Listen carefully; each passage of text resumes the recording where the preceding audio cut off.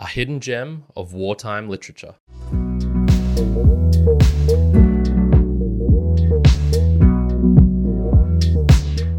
Welcome, Mere Mortalites, to another round of the Mere Mortal book reviews. I'm your host, Kyron, of the Mere Mortals podcast and the Value for Value.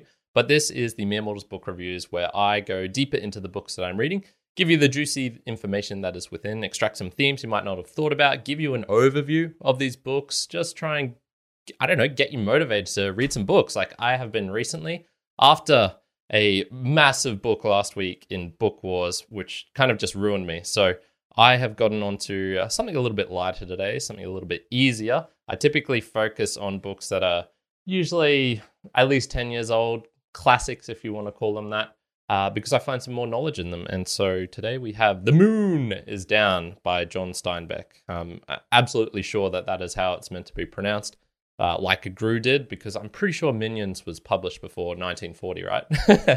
No, of course it wasn't. But this book was published in 1942. It's 115 pages in length, if you want to even call it that. Even shorter, it's got the afterword here, so 115, 130, about 100 pages, and it's like a pretty small book, right? It's not even the size of my hand, barely that. So I would say it took me 2 hours, maybe 2.5 hours of reading to get through in total. You can really fly through this one. So what was my initial motivation for reading this? Why did I get into it? Well, I just needed a big break from, I needed a break and a big break from the last couple of books, Manufacturing Consent, Book Wars. I think there was even a couple before that, which were like, they just took it out of me. Reading a 500-page book is, at this current stage, where I'm only reading maybe like half an hour to an hour each evening, those really took it out of me because I needed to start reading during the day, and even then I had a break. So needed something light and easy, and light and easy for me is John Steinbeck. I really, really love him as an author. So it's, I suppose, just one. I actually hadn't heard of this one, The Moon is Down. I've read most of his classic ones, and I've still got a couple of his bigger ones, like I think East is Eden or something like that, to still read. But this one just kind of popped up, and I'm like, all right, sweet, I'll grab it. In terms of like initial impression, it gets into it really quick. It's a short story, so I think he's designed this in a certain way, very differently compared to his normal style of writing. So it gets a quick introduction to the major characters, the setting. I think he's done well to change up his style because, as I said, he normally has a more of a lingering style, and he's compressed it into this shorter format that we have here today. So let's jump on, I suppose, to the plot, the style. It's a relatively simple plot. We have a small village in an unnamed country, and it's invaded. And we kind of just get right into it, into the invasion portion of it. When I say a small village, I don't know. He doesn't state explicitly. It's very kind of vague on the details. You can kind of infer that it's probably like a Scandinavian, Norway, Denmark sort of country. And they've been invaded by a force which is similar to kind of like the Nazis. This was written in 1942, and we'll explain more of the historical context and why that's important later. But that's kind of the feeling you get from the book. A small town, maybe, a couple of thousand people, if that. It seems rather unexpected, completely out of the blue. The townsfolk were not expecting this. And the invaders are not tyrants. So they take over the town, and it's like, hey, we've taken over this town because they needed the coal mine. And so then they just, start kind of bossing the townsfolk around. But they're not like putting them in chains and whipping them or anything like that. It's just like, hey, they're trying to establish relations with the mayor. You see they're just regular soldiers, but with a job to perform themselves. They don't necessarily want to do this, but nor do they see themselves as the bad guys either. So their perceptions of life were somewhat shaken because they initially thought like, oh, we'll take over this town and then, everything's going to be good. The townsfolk will love us, that sort of thing. Their perceptions over time are like, oh, okay, no, there's actually a bit of animosity growing here. And we see that animosity grow, and that kind of is the basis and the context of what happens in this book as the resistance grows. So it's rather descriptive in nature, in terms of style-wise, mixed with dialogue of the characters. Overall, the focus is on the plot as the characters don't have too much development. There's just not enough time to be able to really get into, okay, what's the inner workings of this character when you've only got 100 short pages to kind of play with. So we have Colonel Lancer, the kind of reluctant enforcer. He's the top dog of the invading force. Mayor Auden is the insightful bumbler. He's kind of like the mayor of the town, but he's kind of like you kind of could take him for being a bit of a fool at times, but he's also knows kind of what's going on. He's sort of like the representation of the town, of the people. We have his somewhat sidekick, Dr. Winter, who is the wise man who helps dictate, or is like the sounding board, I guess, for the what's actually going on in Mayor Auden's mind, i.e. the townsfolk. And then we have, the simple-minded but stocky townsfolk, and then these kind of like increasingly desperate soldiers. So I'm going to give you an example of the dialogue, or rather I should say Cole is going to, and I see him in the chat as well, so that's really cool. So let's jump onto page 47 and hear what this sounds like. Mayor Auden bowed and Lancer went on. I like you, sir, and I respect you, but I have a job to do. You surely recognize that. Auden did not answer. He looked straight into Lancer's eyes. We do not act alone or on our own judgment. Between sentences, Lancer waited for an answer, but he received none. There are rules laid down for us, rules made in the capital. This man has killed an officer. At last, Auden answered. Why didn't you shoot him then? That was the time to do it. Lancer shook his head. If I agreed with you, it would make no difference. You know as well as I that punishment is largely for the purpose of deterring the potential criminal. Thus, since punishment is for others than the punished, it must be publicized.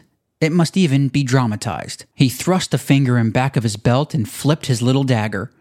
Auden turned away and looked out of the window at the dark sky. It will snow tonight, he said. Mayor Auden, you know our orders are inexorable. You must get the coal. If your people are not orderly, we will have to restore that order by force. His voice grew stern. What I really love about this is the atmosphere that he kind of creates in the book, and it changes very rapidly. If you saw in the picture at the start, you kind of had like this almost dreamy village type. I imagine it like a Christmas-like atmosphere right at the start. The snow falling. It's almost like there'd be this continual tinkle of bells or something like that. This is my impression of what a Christmas is like, a white Christmas. I've never actually experienced one myself, and so what I really like is how this changes throughout the book, and we can see that in this example here. Colonel Lancer, he's like, I respect you. He's talking about how he actually likes Mayor Auden, but then he's like, by the way, we need that coal, boy. We need that coal for Christmas. And so this changes throughout the book, and we can see this atmosphere sliding as well. The light falling snow is initially like this, dreamy wonderland, and then it kind of turns into like, that light falling snow is probably dampening them kind of uncomfortably. And the Christmas tinkling of bells is really nice until it's like a constant jingle in your ear that's grating on your nerves. So we see this atmosphere slide at the start of the book of being rather pleasant, literally imagine in your mind's eye the kind of like picturesque, dreamy little town, and then how it slides into this kind of, I wouldn't say a dystopian nightmare, not even close to that, but it certainly slides into like, this is actually becoming a bad situation, a bad place. Bad things are starting to happen to people. People are getting killed, both on the soldier side and on the civilian side, and we see the atmosphere change over time. So this gets us, I suppose, onto the questions and themes. And I think this will be a rather short, the book itself is rather short. The first is to remember that people are always people over the long run. And so even though we see these situations where the invaders come in and, they kill 6 of the townsfolk, for example, or 6 of the soldiers in the town, and that they overtake things and they kind of seem harsh and a little bit cruel at start. But then we get to see their characters and we're like, okay, they're not that bad people. They're soldiers. And so we see this with that they can be humanized, and they're all individuals. We see this with Captain Loft, who's a teetotaler, everything by the regulations, rules kind of guy, and he's they talk about, he's going to be a general one day because he follows like the army procedure to the letter. He's probably like the most unsympathetic of the bunch, of where you'd be like, oh, okay, yeah, he's the closest there is to a baddie in this. We see Lieutenant Tonda, who's just a lieutenant who becomes increasingly desperate for some physical connection with a lady, but then, she's like, are you gonna like take me by force, by rape me, violate me? And he's like, no, I don't want that. I want a connection with you, because he has this imagination of like settling in the town, owning some property, having a wife. But the townsfolk are very hostile to him, and he hates this feeling that's happening to him. Captain Bentek, he's just a kind guy. You look at him and you see he's like really apologetic about having to shake people down. He steps in front of a comrade to stop a fight and ends up getting killed. And it's like, oh, okay, like, this is actually a good guy. You kind of like feel sorry for him that he gets taken off so quickly. And so all of them, we can see that war is cruel. There's no doubt about it, and unjust. But it's usually a short period, and it's like a heightened state. You get worked up into these things.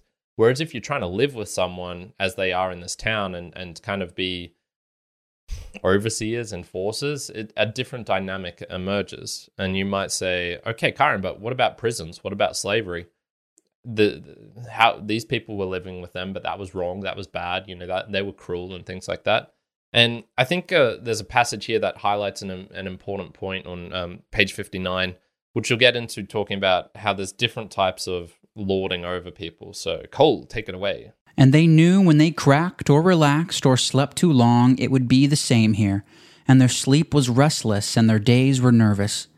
They asked questions their officers could not answer because they did not know. They were not told either. They did not believe the reports from home either. Thus it came about that the conquerors grew afraid of the conquered, and their nerves wore thin, and they shot at shadows in the night.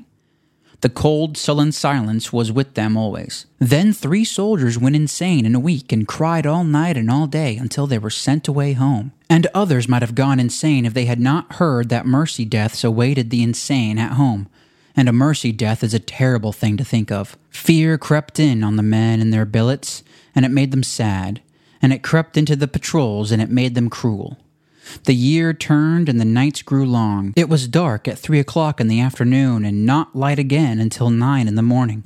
Yeah, so what we see from here is the conquerors can somewhat become the conquered. And this is what happens in the book. They take over this town, but the townsfolk and their resistance, whilst not an active let's like try and kill and murder these people who've taken over us, because that wouldn't work. They do have this kind of hostile atmosphere that comes about where it ends up, hurting the conquerors, the invaders, more than it hurts the townsfolk. And this is due to just like straight up numbers of people. If you're outnumbered 1 to 10, or probably even more, 1 to 20 by people in the town, even though you might have weaponry and things like that, it's kind of like, oh, okay, you got to watch your back, because they can have knives, they can, punch me, they can kick me, all these sorts of things. And we see this, the small I don't think can ever really win over the long term over a force, especially if they're forcing them to do things they don't want to. They're forcing them to get the coal from the mine, if they're forcing them to behave in certain ways and, not read certain things and not believe certain things and not do certain practices, like go to church at this time or whatever, and there's a curfew and all of these sorts of things. It's coercion and violence leave a lingering trail that I think takes decades to overcome, if ever. And there's certainly grudges and in certain countries where people can't live with another group of people because they hate them so much. I think institutions, once again, getting back to like slavery and jails and things like that, I imagine back in the let's just take the Roman times, the Greek times, when they had proper slaves, the slaves would be treated as part of the household. And if you had like a good relationship with your slave, whilst they might not have the luxuries of you as like the privileged wealthy landowner, I imagine that a better household would be one where the slaves are happy themselves, and where, if they left and were freed, their life might not be better outside than it is inside the wealthy household if they've got a kind master who's treating them. And the kind master gets in fact, like a person who wants to be there, so they don't have to watch their back if Spartacus comes in and a slave revolt happens. So we kind of see, okay, even though there can be dispositions of power, it's probably better if you're kind and nice and not using violence or coercion or, the minimal amount necessary to someone who is kind of underneath you. And that is probably a better way to live in general. And I think we see this with jails as well. The Scandinavian, Norwegian jails, they're almost like homesteads. They look like, nice places to get away. Sure, the people might not want to be there in total, but they're treated kindly. They're treated like humans, and I think they end up having way better, results in terms of recidivism of like breaking the law again once your sentence is passed and you're kind of rehabilitated instead of shunted away, much like the American system is, which is pretty ugly and gross. So that's the main themes that I get from this book is, be kind to people and don't invade countries. That's probably not a good thing. Let's jump on to the author and some extra details. So John Steinbeck is an American author. I've talked to him about him a lot before. I've done a lot of book reviews for him. So I would say just go check out some of those if you want to do that. I might even do a ranking episode of all the books of his for a filler episode next time I need to do that. And because I think that would kind of be a fun thing to do because I've read, like 5 or 6 of his books now. And I do intend to read more. So instead, let's jump onto like the context of this book, and I think it's actually rather important. And the afterword in this is pretty interesting. So I think there was maybe 10 pages of this afterword, maybe a little bit more. Yeah, 10 pages, about that, 15. And what was really interesting about this book was it was written expressly to provide resistance. So if you'd seen the title, it was of this, it was Propaganda I Can Get Behind. And this book was actually written as propaganda. John Steinbeck, during the wartime, wanted to help out, and he wanted to help, write something that would provide resistance for countries or for people who'd been taken over. And you could think you could write a book where it's like about these cruel Nazis who had overtaken the country and like they were evil, bad people. And it was like, let's write a book about this amazing resistance that rises up and fights against them, and the good guys win at the end. But it's like, if you try and do that, you get killed, and everyone around you gets killed. And so instead, he wrote a book which was dictated based on people who was actually meeting from these kind of countries, refugees who managed to escape from, somewhere like Paris or somewhere like Finland or particularly Norwegian countries where or not Norwegian, Scandinavian countries, where he had access to some people who had their town taken over by the Germans or like the Nazi force or like the force. It could still be their own townsfolk of a different political party who'd taken over and installed a dictatorship, whatever. And so he wrote this for kind of providing hope for those sorts of people living in these types of places. And he got a bit of flack from other writers, journalists, critics for saying like, this book is so unrealistic. It's actually propaganda for the Nazis because you're putting them in a good light. And once again, he doesn't use the word Nazis, nor does he give a specific country in the book, even though that's the kind of context behind it. And and it's like, this book will never be great. It's terrible kind of propaganda.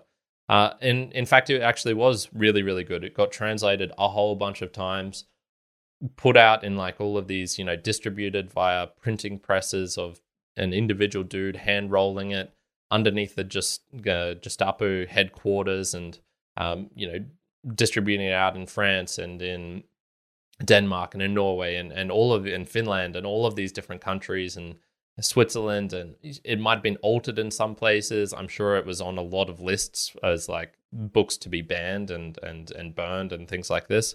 But there was certainly, reading the context behind it, it's like, oh, this was actually a highly, highly influential book. What's interesting is propaganda as a word gets a pretty bad rep, and I think rightly so, because in most cases it's the mass propaganda that we saw in the Noam Chomsky and Edward Herman book. But in this case, I think it's a somewhat of an exception, mostly because in my mind, what he's promoting is relatively good in terms of like, if you had to make if you're in this situation, what's the best thing to promote? Is it to promote violence against the aggressors themselves? Is it to like promote coercion and violence in that sense? And instead it's more like a non-violent resistance. And what happens in the book is they end up getting this dynamite, and they parachuted to them by like some allies overseas, and so they use this to like blow up the train tracks and just cause nuisances and problems, rather than a full-on like, let's try and kill these people who have taken over our town. So I thought that was kind of interesting. And the book itself, it has elements of style. It's not just a propaganda piece which you read and it's like, oh, okay, well, I can see the obvious bias behind this. And so we'll go on to this last quote here just to give a sense of like what the book's actually like and why it's not just a propaganda piece. Beside the fireplace, old Dr. Winter sat, bearded and simple and benign, historian and physician to the town. He watched in amazement while his thumbs rolled over and over on his lap. Dr. Winter was a man so simple that only a profound man would know him as profound. He looked up at Joseph, the mayor's servingman, to see whether Joseph had observed the rolling wonders of his thumbs. 11 o'clock? Dr. Winter asked, and Joseph answered abstractly. Yes, sir. The note said 11. You read the note? No, sir. His Excellency read the note to me, and Joseph went about testing each of the gilded chairs to see whether it had moved since he had last placed it. Joseph habitually scowled at furniture, expecting it to be impertinent, mischievous, or dusty. In a world where Mayor Orden was the leader of men, Joseph was the leader of furniture, silver, and dishes. Joseph was elderly and lean and serious, and his life was so complicated that only a profound man would know him to be simple.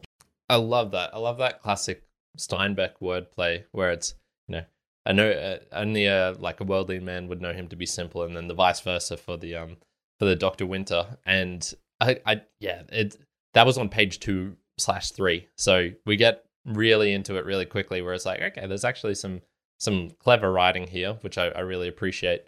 And I think the book on its own does have a bit of merit as a story in itself. I read the whole thing through and thought, this is a decent book. And then I read the afterword and I was like, oh, wow, the whole context behind this now makes it much more fascinating. Sure, it was written with an express purpose, and propaganda is what Steinbeck himself called it. But I think it has enough literary merit to go and substance as a story to go, you know what, it's worth reading for this. It's not something that you can just brush off as like, oh, that's, it's total like Joseph Goebbels just like random ranting or whatever. It's like, no, this is well constructed and it has some merit behind that. Much like I would say something like Ayn Rand's The Fountainhead or Atlas Shrugged. There are portions of it where you go like, oh god, this is a bit much, especially when they do like long speeches at the end in Atlas Shrugged from John Galt, for example. But man, there's some other portions as well where it's like, damn, that was a really interesting book. Atlas Shrugged, I think, as a book, as a plotline, as a story, is really quite interesting, and I quite enjoyed it. And then it just has some portions at the end where it's like, ugh, okay, there's a bit much. I didn't get that from this one. There was no like explicit, and that's probably just due to the length of it. But nevertheless, it's pretty interesting. So let's jump on to my final summary, similar book recommendations, things like that. It's an easy, short read. The story itself was evocative, but not particularly intense. I'm not going to say it's like really going to sear into my mind because it's just a bit too far from everyday reality for me. 1, I don't live in a small town. 2, I'm not in Europe. 3, the winter, all those sorts of things. The setting was far out, and then also just the situation, being overtaken by an invader. I've never really got to experience that myself. So it was interesting, but like it wasn't a deep connection to me. It's quite cool for its historical context. I did enjoy that. So I'm very glad I read it for that reason. Much like last week with Book Wars, on a personal rating, I would give it much higher because I find it interesting with the context added behind it. Book Wars last week, I was reading this stuff for personal interest. But in terms of like someone just getting this book and reading it, I'd probably give it like a 5.5 out of 10. It's not gonna like blow your mind in terms of literary style, in terms of themes, in terms of all that stuff. It's just a nice, short, simple read. So overall, I'm giving John Steinbeck's The Moon is Down a 5.5 out of 10. Worth checking out, and it's pretty short, so you'll get through it quickly. What's some similar books, recommendations? Well, obviously, read any of his other works. Of Mice and Men is probably the closest in terms of the length and being written by him and the kind of intensity of the book, or the seriousness of it, I would say.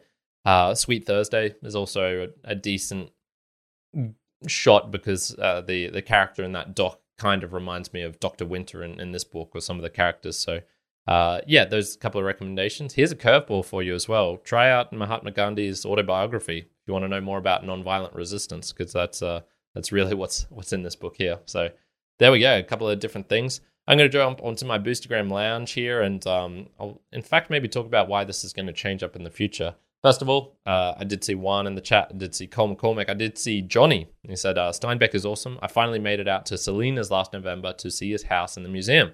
Very interesting. I hope you like East of Eden. It's my favorite book. That is coming up soon. I'm reading another of his at the moment, which is The Winter of Our Discontent. But I will get on to East of Eden shortly. I promise you that. So it's coming. It's coming, Johnny. The Boostergram Lounge is where I like to thank people who have helped to support the show, especially in a monetary form. Unfortunately, once again, we do not have any Boostergrams coming in this week, and we also don't have any live people streaming in or anything like that. Look, this is where I probably need to kind of almost accept defeat in some ways. I think I've tried to make this the best podcast I can in terms of like the audio side of things, and for whatever reason, it's just not gaining traction. And look, I've been putting a lot of effort onto YouTube as well, and I talk about the comments, I talk about the live things and things going on like that. So I think in the future, I'm probably going to turn this into more of like asking for a PayPal donation, or maybe I would even be willing to set up a Patreon just as like a try. I don't particularly like that service, but I have had people say to me that they would use Patreon for a channel like this. So it's one of those ones where it's like I just would appreciate like the feedback and things like that. And I'd love to know why you don't particularly tune in or whatnot. I'm kind of growing to accept that this channel is more always going to be a passion thing, and it's, if I want to kind of get serious about finding a way to fund a lifestyle based on creating content, I'm not sure it's going to be through this avenue of book reviews, because I'm not going to read the current recent books. I just don't want to do that. I don't find them interesting. I don't find them valuable. And that's kind of where most of the attention goes, and most people are like really diving into those things.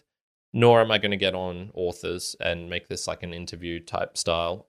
If I'm going to do that, I'm going to do that on the Mere Mortals podcast. So just a couple of little things here where I'm just thinking, I might just make this more of an experimental channel and as a purely fun sort of thing. And so if life gets busy, this will probably be the one that falls by the wayside, because I'm just not seeing support in terms of not only like kind of feedback's actually okay. And I'll jump onto some comments shortly. And, Johnny in the chat says, Winter of Our Discontent is great. I hope you like it. I'm actually really enjoying it at the moment. Really enjoying it.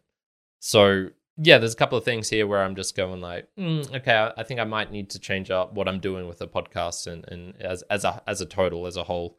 And especially with not expecting monetary support from this, because I guess it's just not valuable enough for the people at home. So that's okay. I'm not going to try and enforce my will upon people who do not want it. I'm not going to try and coerce you to support the podcast in that form, and we can just make do with comments and things like that. So I did get a big long message from Daniel Coates about mass media in manufacturing consent. I might have already talked about that. I'm not going to read it out totally.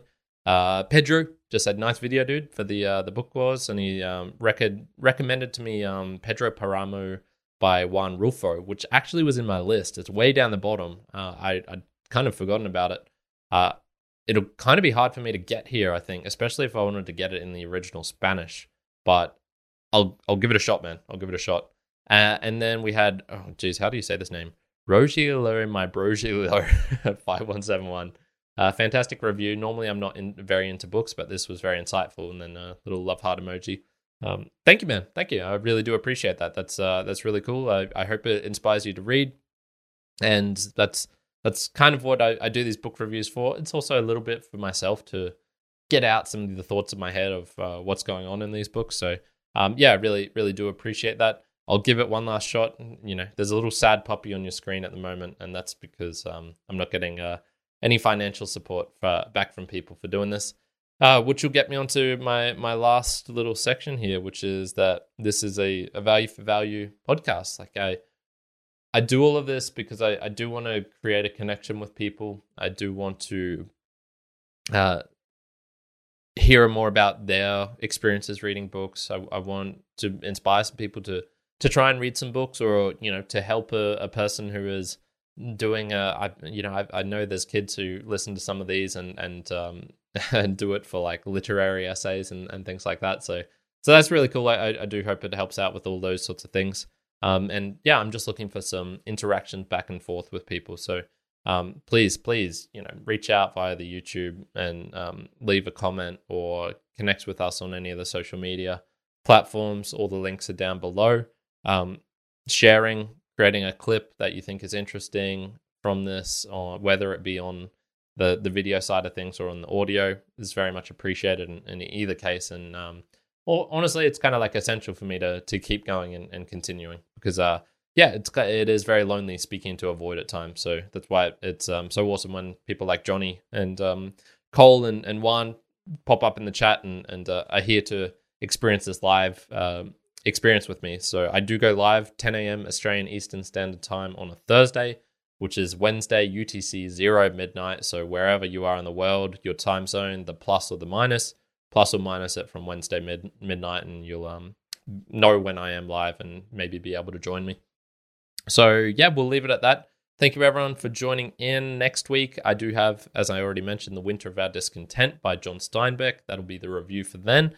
I do hope you're enjoying. I will be traveling to Brazil in a couple of months, so the book reviews will probably be changing up anyway. So all will be as usual for the next 2 months, I think, and then after that we'll kind of see what's going on. I know Juan also has a couple of book reviews to do, which he might save up until that April period where I'll be flying and in transit and all sorts of things. So we'll leave it there for today. Thank you very much for joining in. I do hope you have a fantastic day reading wherever you are in the world. Karen out.